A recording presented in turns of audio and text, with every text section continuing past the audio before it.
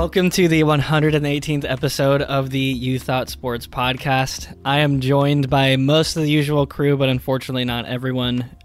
This is Jared, podcasting alongside Lucas, Aiden, and Bart. Wyatt is not joining us this week, but hopefully should be back next week.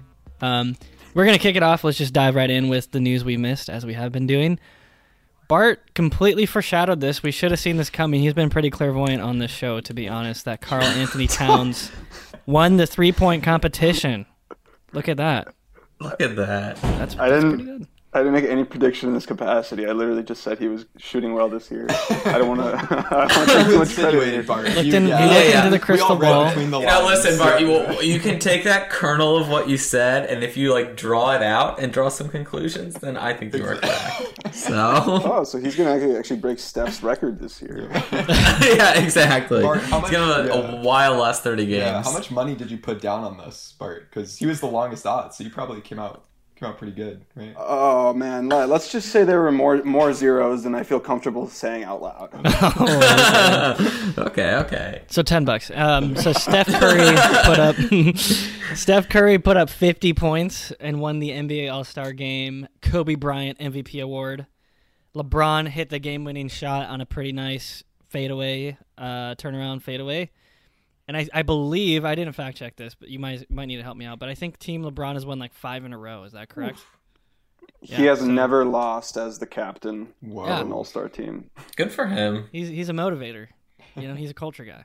He is, especially in the All-Star games. It's just like the little GM jokes write themselves. Yeah. Exactly. I was sad Steph didn't break the record, though. Yeah. 52 was the record, right? He only hit 50. Dude, how did Anthony Davis score 52 in an All-Star game? I didn't watch those highlights, but it's unbelievable. That he didn't get injured. Exactly. That's why people are he's one of the 75 best players in NBA history, because he put up 52 in an All-Star game. See, that's the only logical explanation I can think of. So yeah. In some sad news, if you're a New Zealand soccer fan, New Zealand women's soccer player Michaela Moore scored a hat trick of own goals, though, to help Team USA beat New Zealand 5-0 in international play. So, I mean, to be fair, they were going to lose anyway because they couldn't score, and we had 2 legit goals. But I watched the replay. It was just all it was just kind of hard to watch. It was all just she was trying to deflect it, and then all of a sudden just kind of went off the foot wrong, and you know what I mean? They weren't egregious, at least from a non-soccer person that doesn't really have that much soccer knowledge. It didn't look egregious, but it was bad. Yeah, I accidentally I turned on the game at some point, not knowing about it, and I saw the third own goal. And they were like, "Oh, and that is her third of the game." I was like, "I could not have heard that correctly. That cannot be." Yeah, exactly. It's absolutely. It has to. It's never gonna. It's probably up there with the Brett Favre consecutive stats stat, where it's there's just no chance this gets duplicated ever again. It's absurd. I just would you just have to laugh at it if you're her. I feel because it's either there's no coming back for that, or you just laugh it off. And I feel it just has to be the latter. That's just crazy. It's the odds of that. Her teammates weren't laughing. They looked pretty. She looked pretty actually. Yeah, she looked. Yeah. After the third one, I again didn't see the first 2, but no one was comforting her or Yeah, they were come on. They were done with that. Right after that. Did she really? Yeah, 2 minutes after. Yikes. In some other interesting news, Juwan Howard, coach of the Michigan basketball team, is currently suspended for the rest of the season after getting into an altercation with the Wisconsin head coach and team. Any reactions to that? Just kind of wild. Yeah. It's not that serious, dude. Yeah. It was pretty funny, the video of it where the CBS ending music was playing. Exactly. They were like ready to cut away, and then they just got into a brawl. But Jared, I'm glad you cut that off where you did, or else we would have been sued for copyright after a second or two. Exactly. Don't want to get demonetized. And then our last news we missed: the USFL draft was tonight, and Shea Patterson was the first overall pick. Another Michigan story right here. Former Michigan quarterback. Look at him go. So that's going to conclude our news we missed. We're going to start off with some NBA news. Obviously, we had the All-Star Game weekend, as referenced earlier. And, when you're young, you often hear that you have potential. And then when you grow up, you hear that the rent's due. It's a paraphrase of Andy Mineo, and I'm sure a bunch of others have said something like this. But it is true. The NBA held its Rising Stars games this weekend, and we know from experience that only a few of these players will truly become a superstar. Bart, to continue this analogy, which rising star has the best chance to burn the brightest and anchor a constellation, i.e. team? And which rising star are you most concerned about turning into a neutron star, or worse, a black hole? Firstly, I'd look to say I love the metaphor. It's a good one. Second of all, I'm sorry to say I'm not going to be breaking any new ground here. These are very predictable answers, but I think they're the fair ones. My answer to the first question is LaMelo, and my answer to the second question is Jalen Green, based on how bad he's been this season.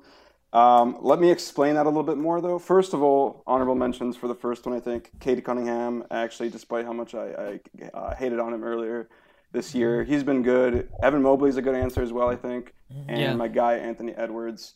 But LaMelo is, I think, the correct answer. He's kind of a cheat because he's also literally an all-star this year, so it's like, okay. But he is technically a rising star. I mean, like, if you look at his line, 27-7 this year is the best of, like, I think the relevant candidates. He joined LeBron and Luka Doncic as the only players to do that in their sub-21 age season. So he's like incredibly well-rounded for how young he is. He's also known as a pass-first kind of guy, but he and Anthony Edwards are the only two who are below 21 to have 5 30-point games this year. So he's also like really good at scoring when he wants to be. So he can carry the Hornets, and he's clearly going to be capable of carrying them like throughout his career. Like we've seen that already. And they're also already kind of developing the offense to run more through him and around him, which is great. His PER is the best of the young stars. And importantly, you can see that he's gotten better from his first season. He's scoring more. He's shooting better from three. He's getting more rebounds.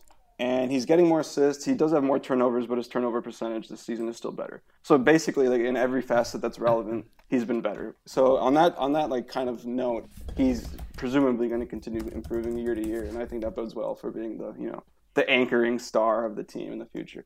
Jalen Green has been god-awful. I'm sorry, Jalen Green, but reevaluate how you play basketball because it's not been good. And you might want to say, like, sure, he's bad, but the whole Rockets team is bad. But, like, it's not really that simple. He's got a historically bad average plus-minus. Minus 11.4 this season. Nobody ever, at least as far as they've been tracking that stat, has had that bad of a plus-minus. He's shooting 38.7%. That's worse than Cade. And, again, I crapped on Cade's shooting earlier this season. Cade's like 39 point something. So if you're shooting worse than Cade Cunningham, that's a problem. He's averaging 2.3 assists and 2.2 turnovers. So he's basically 1-to-1 on the assist to turnover ratio, which is awful. Like a guard should never be that close to in that ratio. Raptor has him as the worst player in the league. Raptor's 538's like cumulative how good is a player stat. And you can argue about whether 538 is like a great source of basketball intel, but I thought that was interesting. I just think the Rockets are bad, but like if you look at Anthony Bennett in his first season, Anthony Bennett is considered like the worst bust ever, or among one of them. He was never this bad. Andrew Wiggins in his rookie season when the Wolves went 16-66, he wasn't this bad. So there's something more to it. Jalen Green clearly individually is just not playing well, and I think that bodes really poorly. He was hyped up a lot, and he's just not been delivering. So I wonder if he's going to have to take a look at his jump shot this offseason. Maybe the Rockets just need to try to like reformat their offense or sign some guys to help him out. But like right now, it honestly seems like he might be a bust and out of the league in a few years. Yeah, it would not shock me. I think his sort of failure to me has always been entirely predictable. I always felt he was like way too overhyped too, and I think him going to the G League. While I understand like you want to like make money and like go into immediately, and I totally understand that impulse, but it almost felt like something that informed like why I always thought he was going to be a bust, because I feel like if you really want to like test yourself and go through like get the good coaching and go through all that, like college basketball will probably be the way to go. And him not doing that and not having that like sort of battle test experience, I think is sort of the reason why this has all been sort of predictable to me. Like he's never competed at like the highest level of people in his age group at the sport, and I think at least this year it's showing as well. I don't know. I feel like I think Jalen Green has also been bad, but I feel like the G League would potentially have more competitiveness than college basketball for a guy his age, or more consistent competition than college basketball, where there are a fair amount of teams that they're like Jalen Green's going to go to a good college basketball team that's going to roll over a bunch of guys. And I feel like the G League at least is everyone there has made it past college they're maybe not NBA ready the same way that you'd be playing, some future NBA stars in college basketball. But I feel like it's still a pretty good test. Yeah, I just feel like you're not going to play against any guys who are draft pick or were probably like at least first round draft picks or high first round draft picks. Whereas in college, you every year will get that. Like if you're on Duke or North Carolina or Kentucky or Kansas or whatever, like I feel like you're getting that competition at least occasionally. But in the G League, like you're not competing against other elite prospects. I mean, I don't think it's like that huge of a difference, but it always felt like taking that path. And maybe just because I heard about him less and all that, like always sort of made me think he was not going to turn out to be as good as he was. And I don't know, we'll see. People can have bad years, but I think I'm with Bart on this one that he might be the most likely to flame out pretty early. Did anyone else, a quick aside, see his performance in the dunk contest? Where he... Yes, I was going to mention that as well. Took him 9 attempts, right, to complete his dunk. It's probably going to result in like a change in the rules. But... Well, I didn't even watch it. I haven't watched the dunk contest in years, but everybody was struggling, right? I saw some stat that their like field goal percentage was really low, and it was a dunk contest, which is terrible. Yeah. So yeah, but I'm just saying they definitely might change the rules, but I don't want to blame Jalen specifically. Yeah. Lucas, what do you think of Tyrese Maxey? I think he's on my list of like guys who I think might burn the brightest. I don't think he's ever going to be like leading a team to like an NBA title or something like that. But I think like in terms of guys with like the highest upside of being consistent like starters in the NBA, I think he's towards the top. He's really taken a leap this year. He's always been quick. He can always get to the hoop, but he really developed a jump shot this year. Like he was a pretty bad 3-point shooter in the past. Well, the past. His first year, his rookie season. But this year his 3-point percentage is basically at the league average, like which is huge on like a Sixers team that really struggles for outside shooting. He's got great vision. He's working his way to I think being like a really good 3-level scorer. Like again, I don't think he's ever going to be like the best player on a championship team, but I think in terms of guys that have the best chance to be consistent starters and play in the league for like 10 years, I think he's like towards the top. The 5 I had written down were Mobley, Edwards, LaMelo, Halliburton, and Maxey. I think have the best chance of like really succeeding going into the future. Yeah. Halliburton's a good one. Yeah, I'm really interested to watch Halliburton because he's only 4 games into his Pacers career, but he's averaging 19 a game at the moment, which is a big jump from his like 14 on the Kings. We kind of talked about the fact that they had a crowded backcourt where he was, probably fighting for outside shots with Buddy Hield and De'Aaron Fox. So yeah, I think there's a good chance we'll even see Halliburton take a leap in the second half of the season. Yeah. Do you think there's any players that are being overhyped? Like not where they're universally considered bad, but somebody that's like getting hyped that you're not sure is going to live up to it? Anybody? It could be nobody, but anybody in particular. I've seen Josh Giddey get a bunch of hype, and I guess I'm not sold on that either yet. Because he's definitely like a really fun player, creative. He pulls down a lot of rebounds. He's probably going to triple-double machine at some point. But he can't really shoot, and that kind of worries me. I feel like you need to be able to shoot in today's NBA, and we haven't seen evidence that he can really do that yet. So some guys develop it, some guys don't. So yeah.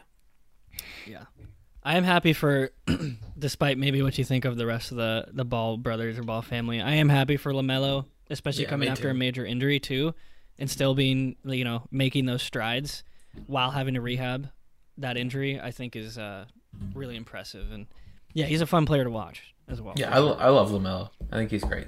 Yeah. Can I talk about an underhyped one? I don't know if we're going to get or not. Let's talk about I think Ayo Dosunmu for the Bulls has been really, really good.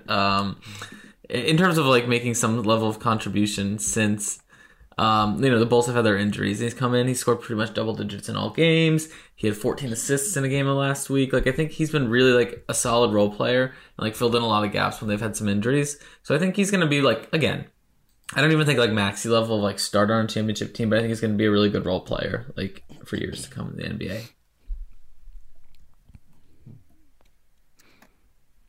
Alrighty. I think that'll conclude then our NBA talk. We're going to do a couple NFL segments here. Starting off, the NFL front offices / ownership have completed their assignments of hiring a new head coach. Now it's time for us, the teachers, to dish out some grades. Who aced the assignment and who needs to have an emergency parent-teacher conference? Let's start with the Chicago Bears and Matt Eberfluss with Bart. I don't even know how to say his last name. Yeah, I didn't look it up. I'm so sorry to Matt. I'm so sorry, Matt. But yeah. Anyways, I give this one a B-. It's fine. Like the upside is that he's a defensive coach. Clearly they wanted to change because Matt Nagy was an offensive guy. And his defenses on the 4 years that he was the Colts coordinator were all like pretty solid. They were quite good. They were consistently like in the upper tier of the NFL in points allowed, maybe not in yards allowed, but like ultimately points allowed is the thing you care about. And they were also consistently really good at takeaways. I've spoken before about I was under the impression that takeaways year to year are not a reliable, like consistent stat, and that they will fluctuate a lot. But somehow Eberflus has managed to like crack the code, if you will, and he had the Colts consistently getting a lot of those, which is part of the reason why their defenses were so good. So in that sense, great. The Bears' defense is probably going to be fine, like moving forward with him as the coach. The problem is, I think the Bears were probably misguided in what they were like focusing on, because it seems like developing Justin Fields should have been the focus, right? Absolutely. And so they hired a defensive coach, and they're now kind of omitting the offensive end. I mean, like, obviously, who knows? Maybe this guy's actually a quarterback guru, but based on what we know about him, he's going to be offloading that development work to somebody else, and it just seems like they probably should have focused on hiring a head coach who can make sure that Fields develops, because that's honestly, like, now it kind of seems like their careers are tied together. So I give it a B- because I think their defenses are going to be rock solid, but it really comes down to whether he can make Justin Fields better. Mm-hmm. And I think it will be a theme throughout that I honestly just don't know if it really makes that much sense to hire defensive-minded coaches anymore. I think, honestly, you should just always go young offensive minds at this point. It seems like that's kind of the trend in what's working out. We'll get into that maybe a little bit later. But how about the Denver Broncos and Nathaniel Hackett, Aiden? Yeah, it's a good segue, Jared, on offensive coaches. I have it as an A. I think it is a good hire, like a really good hire. I think obviously the Broncos had a good defense. They got third fewest points in the league this year. They only scored the 23rd most points. They need offense. Hackett can bring that. Offensive success is pretty much followed wherever he went. Obviously, we've seen him take even Aaron Rodgers to new heights over the past 2 years. He also, in the past, has created a surprisingly formidable offense out of Blake Bortles and Leonard Fournette in Jacksonville, and gave Kyle Orton his career year in Buffalo. And so he can make something out of meh, and make really good guys look amazing the way he's done with Rodgers. Obviously, like, some aspect of this is the Broncos hoping that he'll lure talent with him.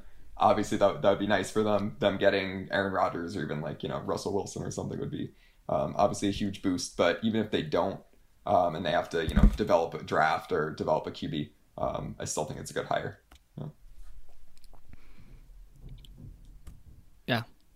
Yeah, I don't have any problems with it either. I think it's good.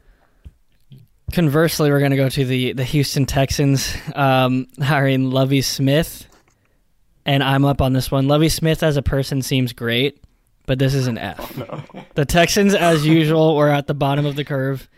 First off, it was very stupid to fire David Coley after completely overperforming with the worst roster in the league. First off, and I heard speculation that this was always like a 1-year move with Coley because he was old. He was 66 years old. But if that's part of their philosophy, it makes no sense to bring in Lovie Smith, who's 63. And I think ageism is definitely a thing, probably in NFL, any sports, really, unless you're already kind of like an established legend.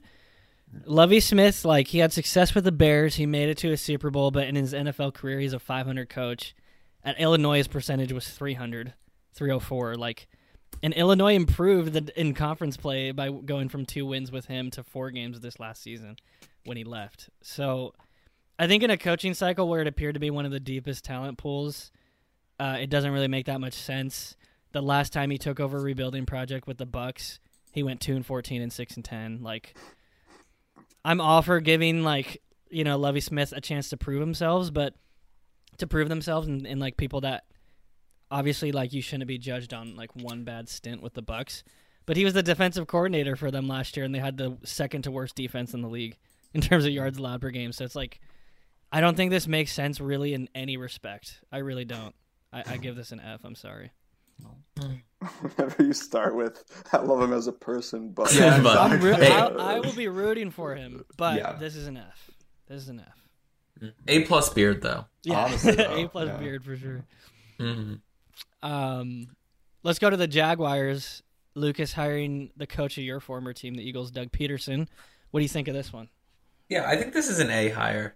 I think he has experience in the highest levels, obviously, and he's the only one of the hires this cycle to have won a Super Bowl. And I think that's a really good place to start. I mean, the issue with the Jaguars is that there's just so much sort of like institutional chaos with like everything that happened with Urban Meyer last year. With just there seemed to be like draft strategies poor. Everything is bad, and I think Doug Peterson is definitely going to be a steadying influence. His weakness with the Eagles was that he almost was too loyal to a fault. He held on to coaches too long. They were clearly failing and underperforming, and units and players that were just not living up to snuff. So while there are obvious issues with like maybe putting too much faith in people, I think having this sort of consistency for the Jaguars is going to be good and sort of just steadying the ship there.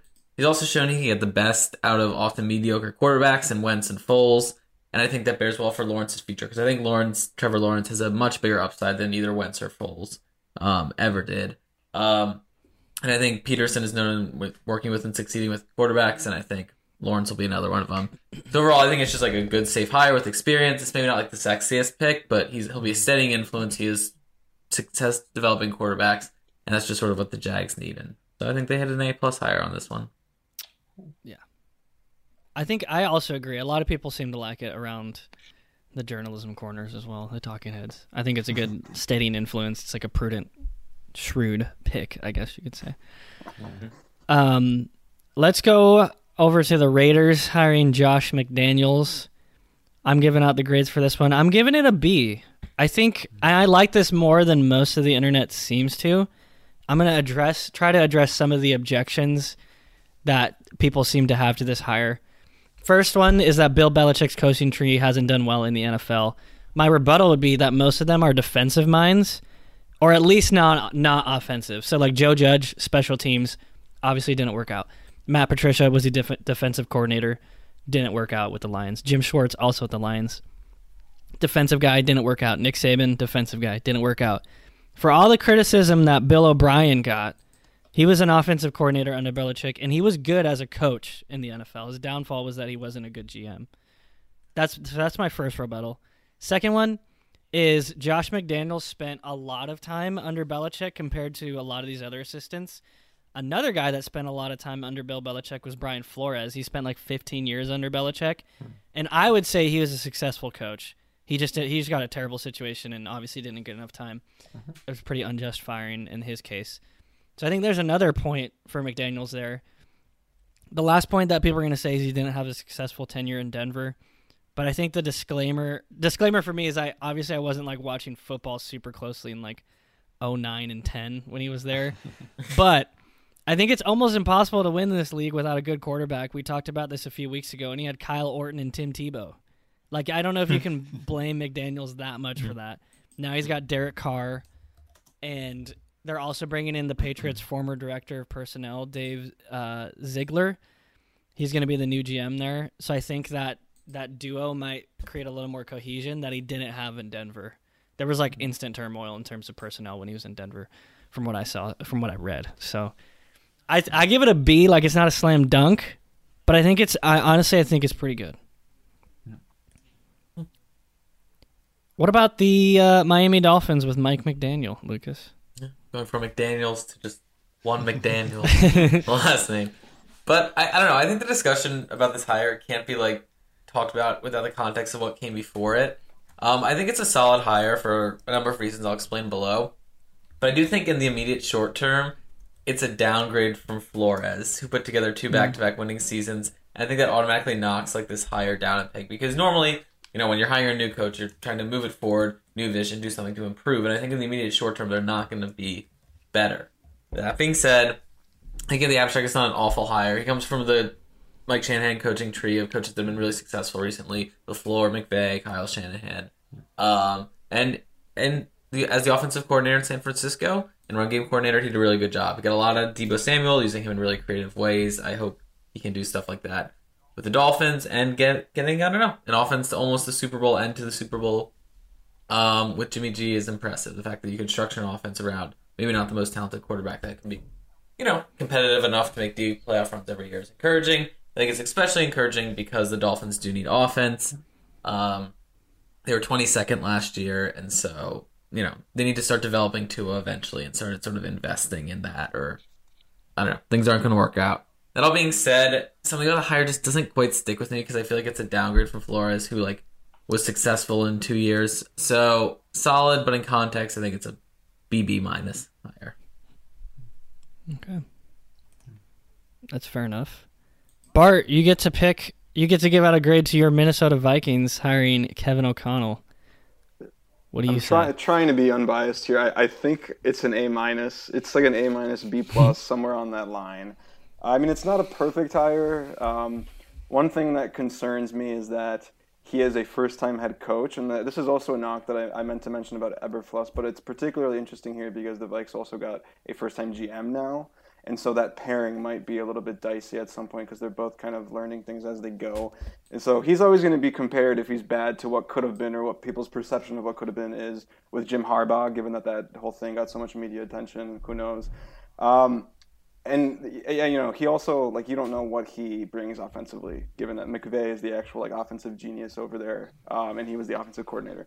But it's still I think it's rock solid. He's the polar opposite of Zimmer. He's young, he's energetic, he's approachable, he's likable. All the complaints that players had apparently about Zimmer was that he would literally pass you in the hallway and not talk to you. He was very hard to approach and just hard to talk to. So I think that's great. Obviously, he's got the Super Bowl pedigree now. Awesome. It's also really encouraging if you just, we talked about this before, about McVay's disciples, Brandon Staley, who else did he have? Zach Taylor, Matt LaFleur. All three of them have done, quite well for themselves so far. So if O'Connell can, keep in that, in that pattern, then that's great. I think ultimately it just comes down to what he actually brings to the offense. The Vikes have a lot of weapons offensively, so if he is, a good offensive mind, which you hope he is since he learned under McVay, then that Vikes offense is going to be absolutely lethal with him, which is good. Yeah, they could be really exciting to watch next year, actually. I'm interested to see how it goes. Aiden, what about the Saints hiring Dennis Allen? I've got B minus, which I know a lot of people are very down on it, giving it failing grades. I think it's a little harsh. Hiring from within isn't very sexy, the Saints aren't a team that needed to fire their coach. In those cases, I feel like it makes sense to bring in someone entirely new. But for the Saints, who have been consistently good over the past 5 years, obviously they, didn't make the playoffs this year. But maybe it's okay to promote someone you already know and trust, and it gives continuity. And Allen has been a good defensive coordinator. Obviously, the knock on Allen is that he's had a previous head coach stint, and it didn't go super well. He was 8-28 as coach of the Raiders from 2012 to 2014. To be fair to him, as Jared was talking earlier with QBs, his QBs were a late career Carson Palmer and then Terrell Pryor. Pretty tough draw before he was fired during Carr's rookie season. But also on the other end, the Raiders were 16-16 in the 2 years before him and 19-13 in the 2 years after Allen's stint at coach, when again he was 8-28, or 2.5 years that he was coach. There are coaches who have done a lot better in their second stint. Bill Belichick's first stint, he had a losing record with the Browns. Allen was pretty bad, but it seems like they think highly of him. And I think it's okay for them to kind of stick with a guy that they know at this point, given that they're not kind of at the bottom of the barrel, a la, the Texans or whatnot. With that said, the Saints, you do worry about the Saints a bit with their bad cap situation and no clear QB. It could be a team that we've associated with success. So yeah, Ian Book. But sorry, Ian. It does seem like it's possible that the Saints could kind of fall off over the next couple of years, when I've kind of associated them with success for the, they had some down periods, but they've been pretty consistently successful during Sean Payton's term. Yeah, agreed. Agreed on all fronts. And lastly, we'll go with the New York Giants, Brian Daboll. I'm doing this one. I think the Brian Flores situation notwithstanding, I give this hire an A. I think he was the best coordinator outside of Eric Bieniemy with the Chiefs. Maybe even including Eric Bieniemy in terms of like how much you think Andy Reid is responsible for the Chiefs' success versus Bieniemy. But either way, he definitely did help develop Josh Allen into like a top 3 or 4 quarterback by the time the playoffs rolled around. Like in 2 years, Josh Allen went from 10 touchdowns and 12 picks, albeit that was in 11 games, and a 52.8 completion percentage to 2 years later, he's second in the NFL in MVP voting. 37 touchdowns, 10 picks, 69 completion percentage, like a 17-point jump. That's really good. He won Assistant Coach of the Year for that in 2020. And like the weapons available in New York are not going to be the same as like Stephon Diggs and Josh Allen, but I think like I said, when you look at the coaches that have succeeded, they're usually like bright offensive minds. It's not defensive-minded guys anymore. So I think this has a pretty good chance of succeeding. And I think Wyatt is excited about this hire as well. So maybe we'll ask him next week. I give it an A, personally. Yep, I agree. Oh. Alrighty then. Let's move on to the fate of the furious, the QuarterBachelor. Many NFL quarterbacks are in, let's say, complicated relationships with their teams. They've said things they can't take back. They've been angry at each other. So for each quarterback and team, we're going to give a relationship status / narrative / analogy and elaborate from there on what we think the fate of that relationship is going to be, or like how they should be thinking about it. Let's start off with Kyler Murray and the Arizona Cardinals, who's had a tumultuous like last 3 weeks or so. Lucas, starting with you, characterize this for us? I think he's the disinterested lover dreaming of a past flame. I think it's pretty clear that Kyler's heart might not totally be in his current fling with football and the Cardinals. Playing on that team, it seems like not a good relationship where there are always high expectations, but always disappointing results in the end. They always start off great, and then as the year goes on, just fall off. And I'm guessing that's hard, especially when he's playing well generally, but then not being rewarded for it. And to make all of it worse, he has this past lover in the background, baseball, which keeps sort of calling his name, and he can't sort of shake and get off his mind. So in the end, I wouldn't be surprised if he doesn't mend this relationship with the Cardinals and instead darts back to baseball within the next year or two. Aiden, what do you think? I think he's all talk. I think he's the type that, puts out cryptic posts, like I'm gonna one lie is enough to question all the truth, or like these aren't things that Kyler said, or I have a good Khloe Kardashian tweet about Tristan Thompson. Don't talk to me about loyalty. I'm still here holding secrets for people who are throwing dirt on my name and like stuff like that. I feel like Kyler's doing that. He's deleting all his Instagram pictures, and that kind of thing. And as Lucas said, he might start posting photos with other potential suitors, like him with a baseball bat. But I think that the Cardinals are going to realize that they need him and will give him a new contract, or they'll promise him, that it'll be big next year and he'll be back. I don't think the baseball talk it's been 2 or 3 years since he played baseball. I feel like it's more talk than actual, realness, but we'll see. It'd be pretty wild if, after the MLB lockout, he's...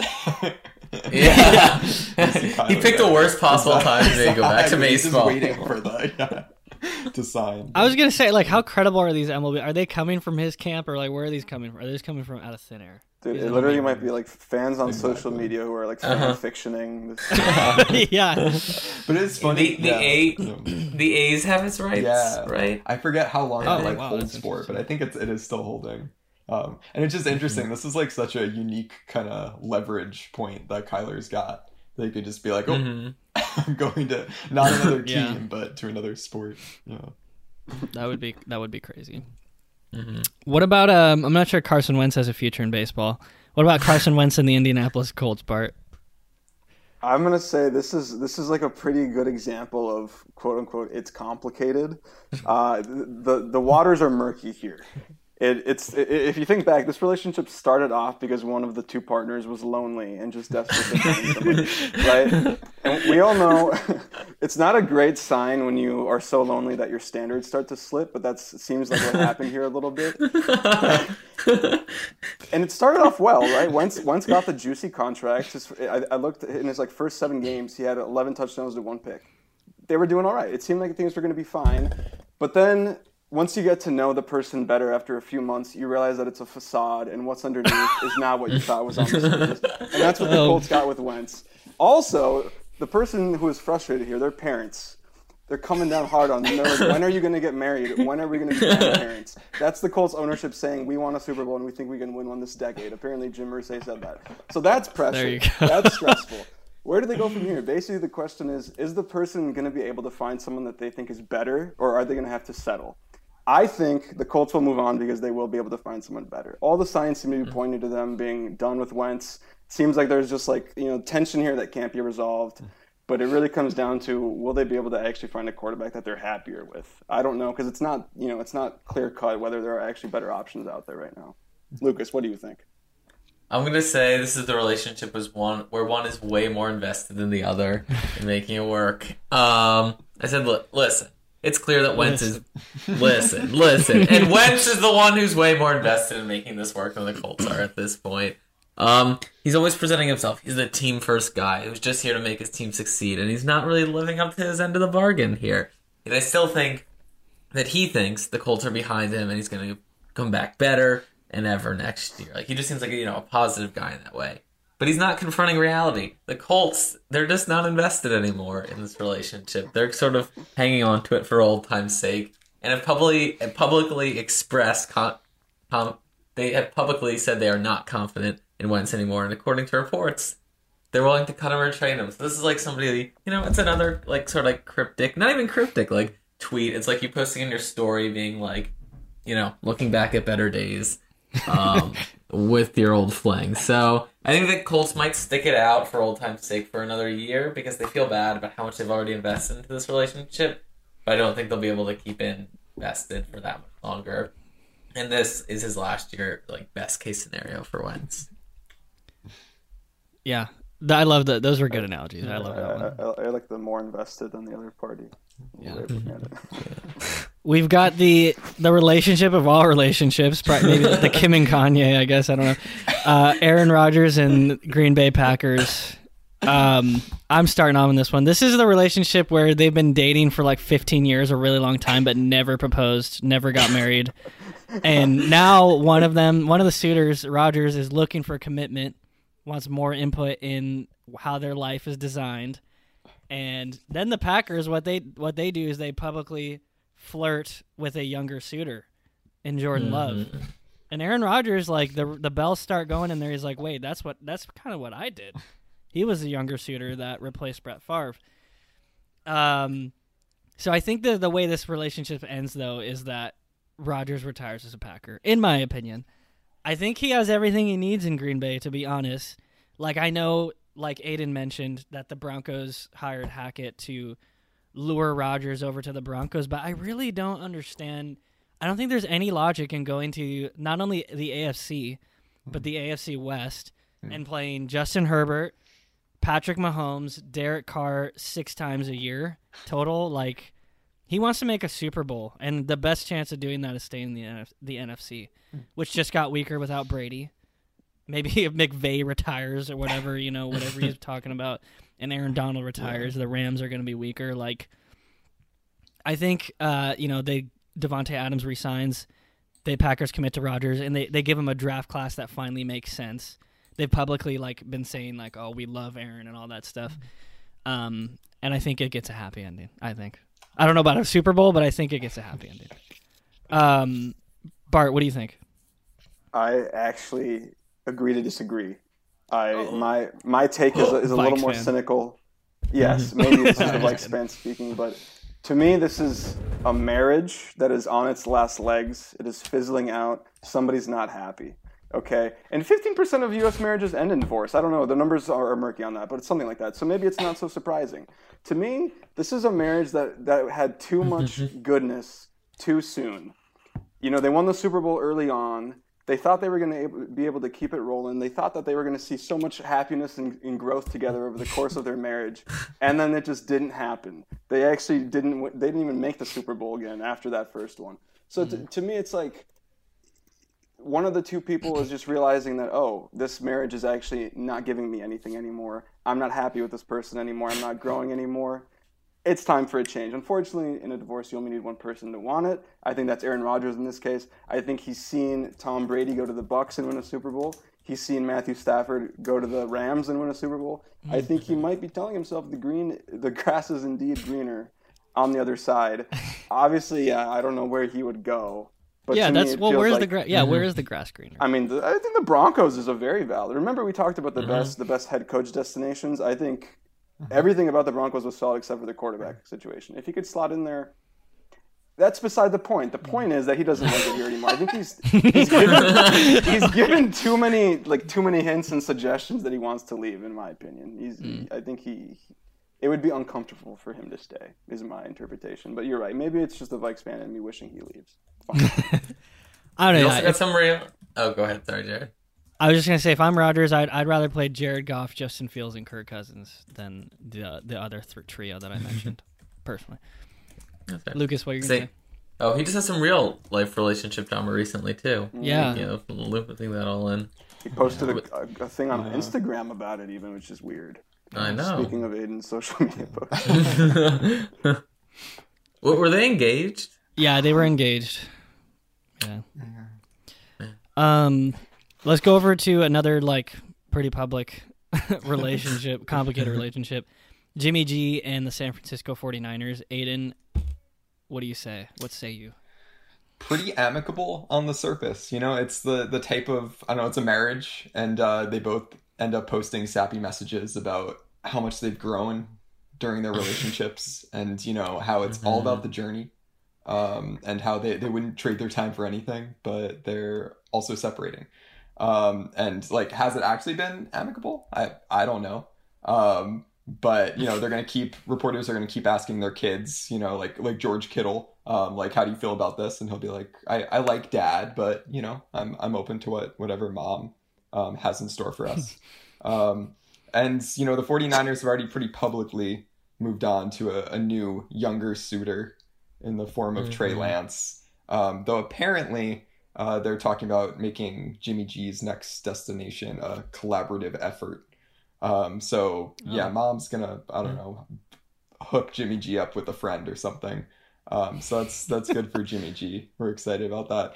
Again, below the surface, I'm not sure if there was a lot of drama with this, but it seems like there hasn't been that much drama so far. They both seem like they're moving on. And I think Jimmy will end up with a not bad team, because if you're a bad team, you wouldn't want to start anew with Jimmy G. I feel like he could end up with the Steelers or, I don't know, the Washington Commanders, maybe even Tampa Bay. Yeah. Yeah, I said that the 49ers, they didn't get married. The 49ers never deleted the dating apps off their phone when they got together with Jimmy G. Sure, they paused the profile a little bit when they're in the middle of that Super Bowl run, and maybe even this year a little bit, but they got back on the apps because they saw all their competitors, the people they hate, had very attractive partners in Wilson, Kyler Murray, and Matt Stafford. So they got back on the apps, and they did their best to level up. They went all in to get Trey Lance, obviously trading away some picks. On their Facebook profile, they had the relationship status was open relationship. You know what I mean? I don't know if if they still do that on Facebook, but I think football-wise, if they move off Jimmy G, I think Jimmy's happy. I think there's definitely suitors available. Aiden, you mentioned that they're gonna hook him up with a friend, but not too close of a friend. They don't want to keep him in the NFC maybe. So maybe they do. I do like the Panthers and Bucks as potential options. Aiden, you mentioned the Bucks, but also the Steelers, I think, might be a good option as well in the AFC.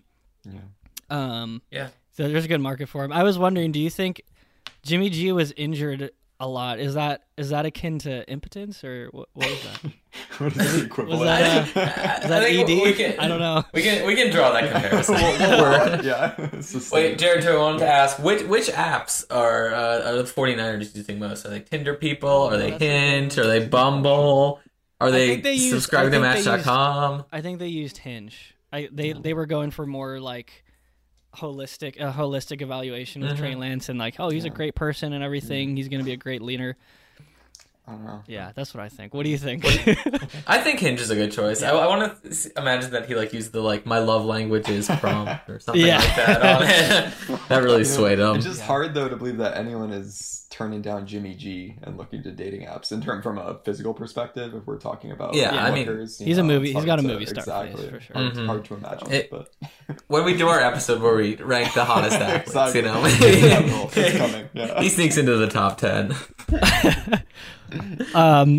Let's go over to Bart's team, but Bart will not be doing any commentary on this. Kirk Cousins and the Minnesota Vikings.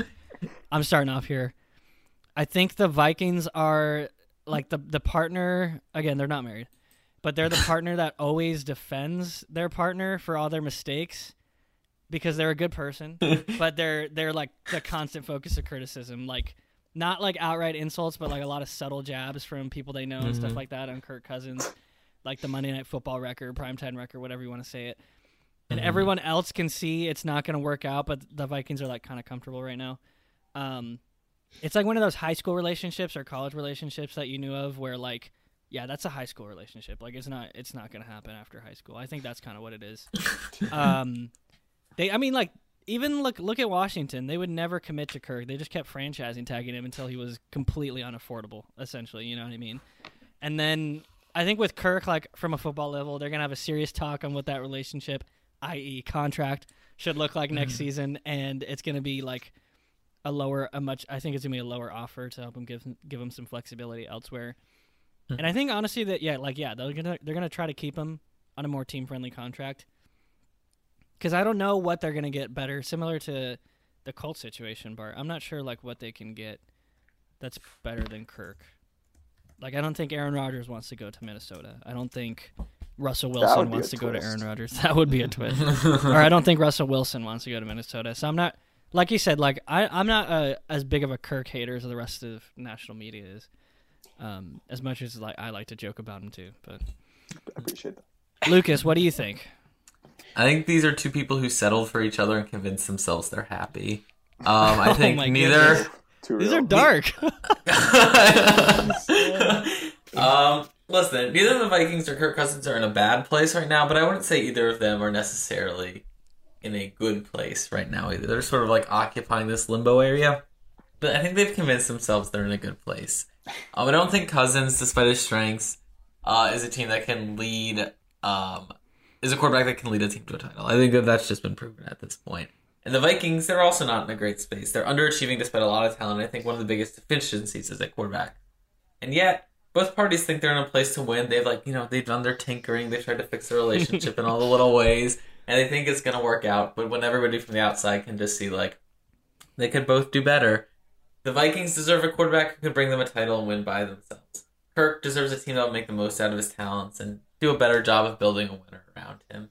So I think both parties in this case have settled for each other. They've convinced this is the right move, but everybody outside can see they can both do better. Okay, so here's a follow-up. Where do you think Kirk would fit better than Kirk Cousins? I don't know. Anybody can chime in. I don't even know either. I can't think of it. I don't know. A team with a better offensive line probably would be that would be the main thing. The Browns? There we go. Transition. Speaking of the Browns, our last relationship is another, I would say, pretty tumultuous one, actually. Baker Mayfield and the Cleveland Browns. Bart, what do you think? I don't have too much more original to say at this point. We've covered a lot of the points I was going to say. I'm going to combine a few different pieces, though. This is also kind of like Lucas was just saying to me. This is a relationship where somebody makes a lot of mistakes, but it's still happening. I think Baker is the one who makes the mistakes. The Browns keep convincing themselves, okay, maybe this time he'll change, but he doesn't. It's the kind of thing where he sees that it's rocky, so maybe he goes and buys flowers. Maybe he cooks dinner tonight. Maybe he gets a gift, and it makes you think that maybe he actually is serious about improving this relationship. But then every time you realize that he's actually not that good, and so the Browns have just convinced themselves that he actually is fine. But I don't think that he is, and this is again like we were just saying, like the world seems to agree that Baker is not the one for them. But they're the ones who picked up his player option last year, so he's under contract for one more year. And they're the ones who, like, I think there were reports already this offseason that said we're sticking with Baker. Obviously, you don't know how reliable that is, but I think this is kind of like what I was saying with Wentz. Like, they're settling for each other. Will they be able to do it better? What is different for me in this case is that I do think that the Browns actually want to stick it out with Baker. It's also fortunate because he is only under contract for one more year. They're not really like in a championship window. Like, they've got Myles Garrett locked up for a long time. They've got Nick Chubb locked up for a few more years. They don't have any any players that they like really want to capitalize on being on their roster right now. So I think if they just play it out one more season and then break up the relationship, if you will, they're not going to hate themselves for it. And as we've been saying, who will they be able to get that's better? I think they're going to stick it out. Aiden?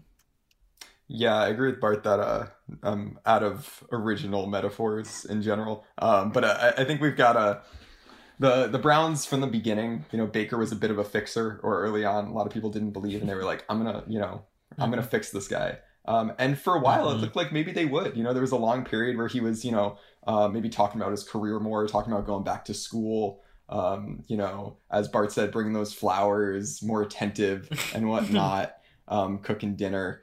And then it kind of fell apart of late, and we begin to wonder, are they just kind of hanging out together because they don't know anything else, and they're staying with each other for a bit until they find a better long-term move.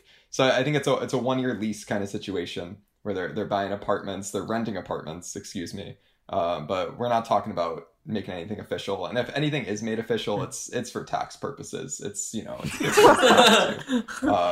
So I think that they will end up together, but I think it won't be a happy, like, oh, hooray, passionate kind of marriage, and more like, yeah, I guess we'll have to do this kind of thing. Speaking of tax purposes, I learned in a tax law class that somebody's taking that their professor told them if you want to save on your taxes, you should never get married ever. So, just interesting. I don't know I love that from other perspectives, but, for tax purposes, because you combine your income so it becomes more, so you get taxed more. Well, that's interesting. Despite any other savings you get from, like, marriage exemption. But what if only one of you works? Then... loophole. Then it's a benefit. Yeah, I'm retiring the second I get married. Is that might have an adverse effect on the marriage if that wasn't discussed in advance? But, unrelated to our marriage yesterday. I am retiring. Well, hopefully you got a laugh out of that last segment, or hopefully we didn't bring you down with that segment. But we're going to talk about saving the Olympics. Mic drop to end it. NBC and Peacock can't be happy with the viewership of the Olympics. I am told that the 2020 Winter Olympics was the lowest ratings ever for U.S. television audience. Lucas, what do you think we can do to make the Olympics more accessible again? And what do you think caused the lack of interest this year? Okay, so I'll start with what caused the lack of interest this year. I think one thing to note is that the Winter Olympics are always less popular than the Summer Olympics, so some of that needs to be factored in when looking at the numbers.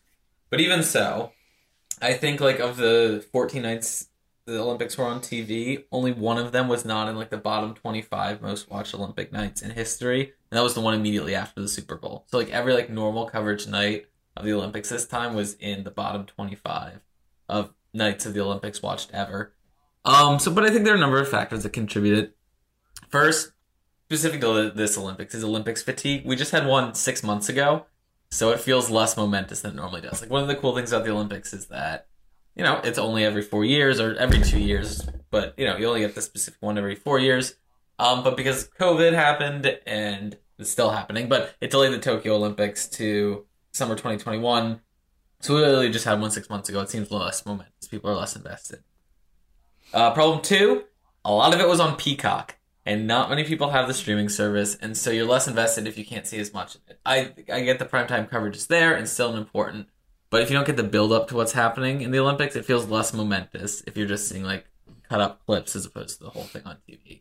And so much of it was on Peacock this year, especially because NBC doesn't have NBC Sports Network anymore. They deleted it in an attempt to like just move on to Peacock, and they still put some of their stuff on USA, but they're really going hard on Peacock, and I think that probably hurt it as well. Third, the last few Olympics have all been kind of lower rated. And I think it's because the time zone differences in America have been really bad the last 3 Olympics. They were in Pyeongchang, South Korea, Tokyo, Japan, and Beijing, each of which are 12 or 13 hours difference from the East Coast and 9 or 10 hours from the West Coast. There's really nothing you can see live because normal things are in the primetime hours, and which is like 4 a.m. in Seattle and 7 a.m. in New York, or like a best case scenario. So if you can't see 3 straight Olympics live and the results come in live, then I think you're going to naturally lose some interest. 4, just like more broadly speaking, there have been some pretty sketch things about the Olympics too that I think have like turned people off as well. I read a really good article in Atlantic about this, about how the games themselves have sort of lost some of the zeal because of the whole doping scandal with Russia. It makes it seem like a little bit less legitimate. They're facing a similar problem to baseball in that way, in which like the legitimacy of the whole sport has been kind of undercut.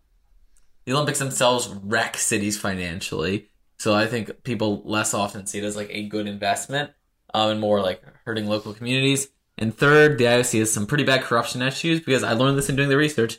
Not every country is guaranteed a spot on the IOC. They just pick the countries who get representatives on the IOC. So like a bunch are excluded. There are only 100 members in like 200 countries, so it's like, half of people don't have voices, so they can pretty much do whatever they want. Yeah. So all of that sort of combining, I think, is what has led to the sort of dip in the Olympics this year. But, we're going to walk through some solutions to each of these problems, because it's kind of sad. I love the idea of the Olympics, and I love watching it every year. And I get to see sports I never would, and you get to see people from all around the world compete, which I think is cool. So in terms of Olympics fatigue, that one's going to fix itself. Is it barring, another act of God, like we're going to have, like there's not going to be like Olympics 6 months apart anymore. So that fixes itself. That's out of the way. Issue 2, Peacock. NBC needs to just like admit that Peacock is not going to happen in the way that I think they want it to happen. And put it on regular TV more than just like once a night from like 8 to 11 p.m. The Olympics has some really great stories, and I think that the NBC doesn't always do a great job of like the way it structures its coverage to get people invested in the Olympics. The way they do it, I've seen, is they focus on a few individual stories about individual athletes. Like Nathan Chen and Michaela Schifrin were, I think, like the 2 big ones that they focus on a lot this year. Both great stories, both great athletes, even though Michaela Schifrin kind of struggled this Olympics.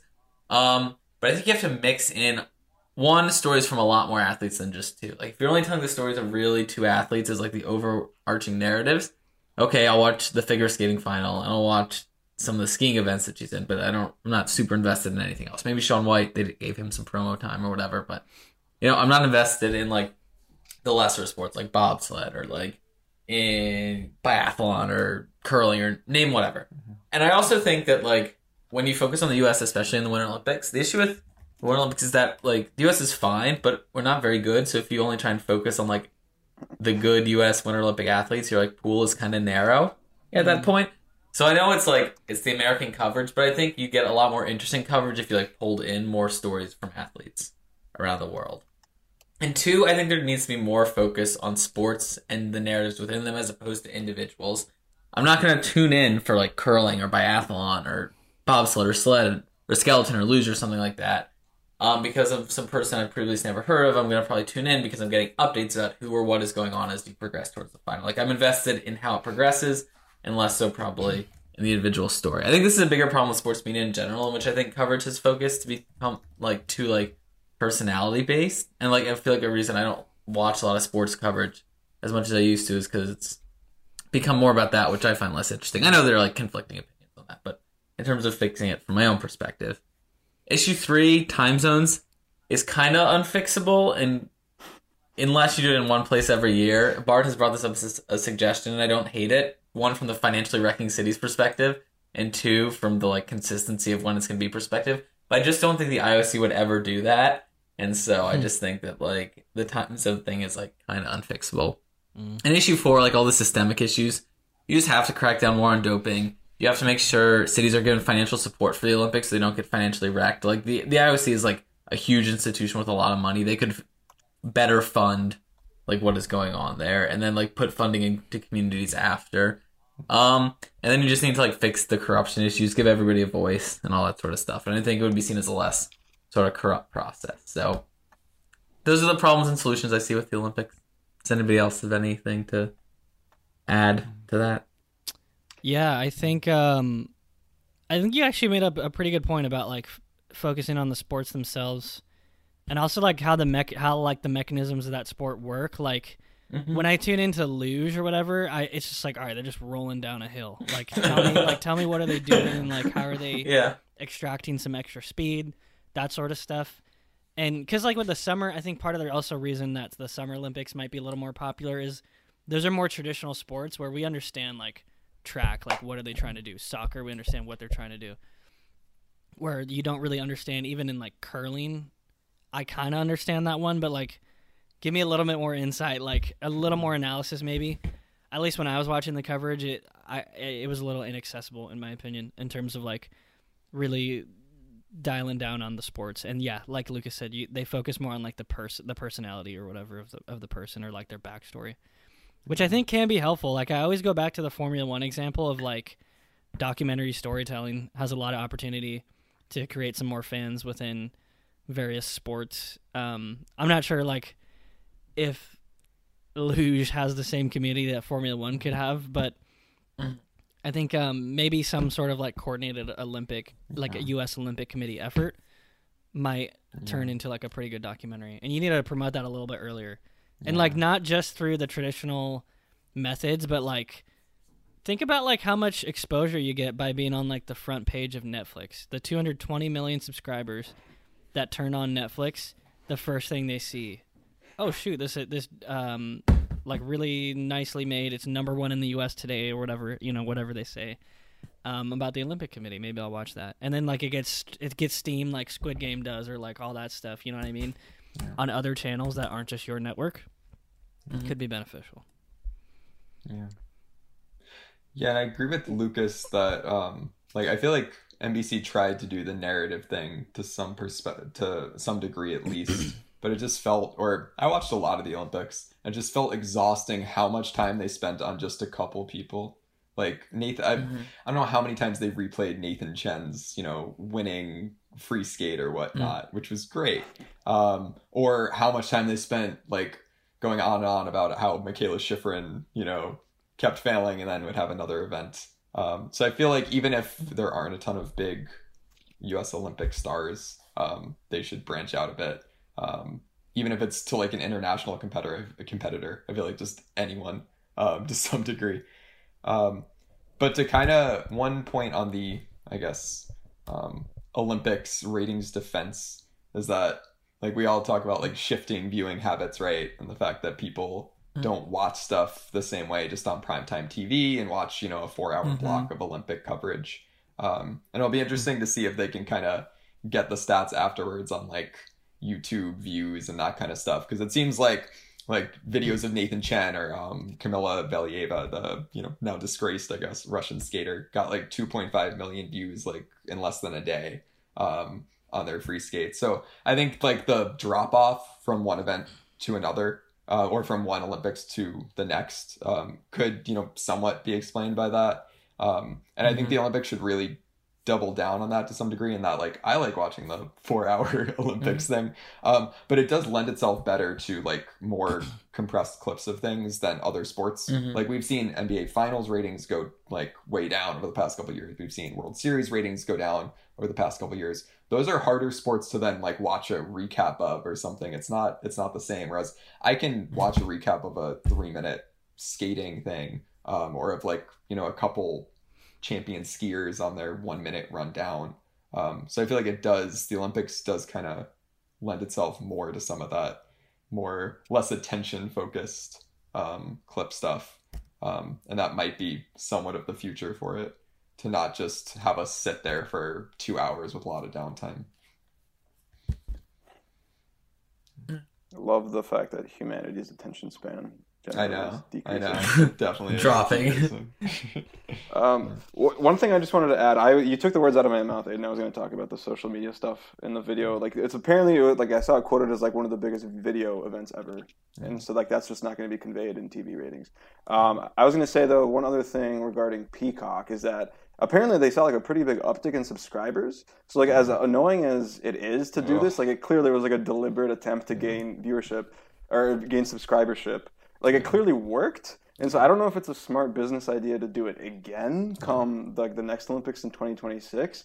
But like from NBC's point of view, maybe the simple like response is they don't care because they're gaining subscribers, and that like at the end of the day, it's about the bottom line for them. So that's kind of that'll be a weird thing to monitor. Maybe they can tie that in with the fact that people want to consume it in smaller tidbits, like Aiden was just saying. Like maybe they can social mediafy it a little bit via Peacock. But I just thought that was interesting. Yeah, it'll also be interesting to monitor, and I probably should have monitored this from the Summer Olympics as to how many people like just unsubscribe from Peacock 2 months or whatever their trial or initial period is right after. And how many are sustained? Or even the Notre Dame game. Yeah, no, exactly. You have to tune into Peacock to watch one Notre Dame game. And then they like advertise like crazy for their NBC specific shows, but they don't seem like enough to compare to a Netflix or an HBO Max or something.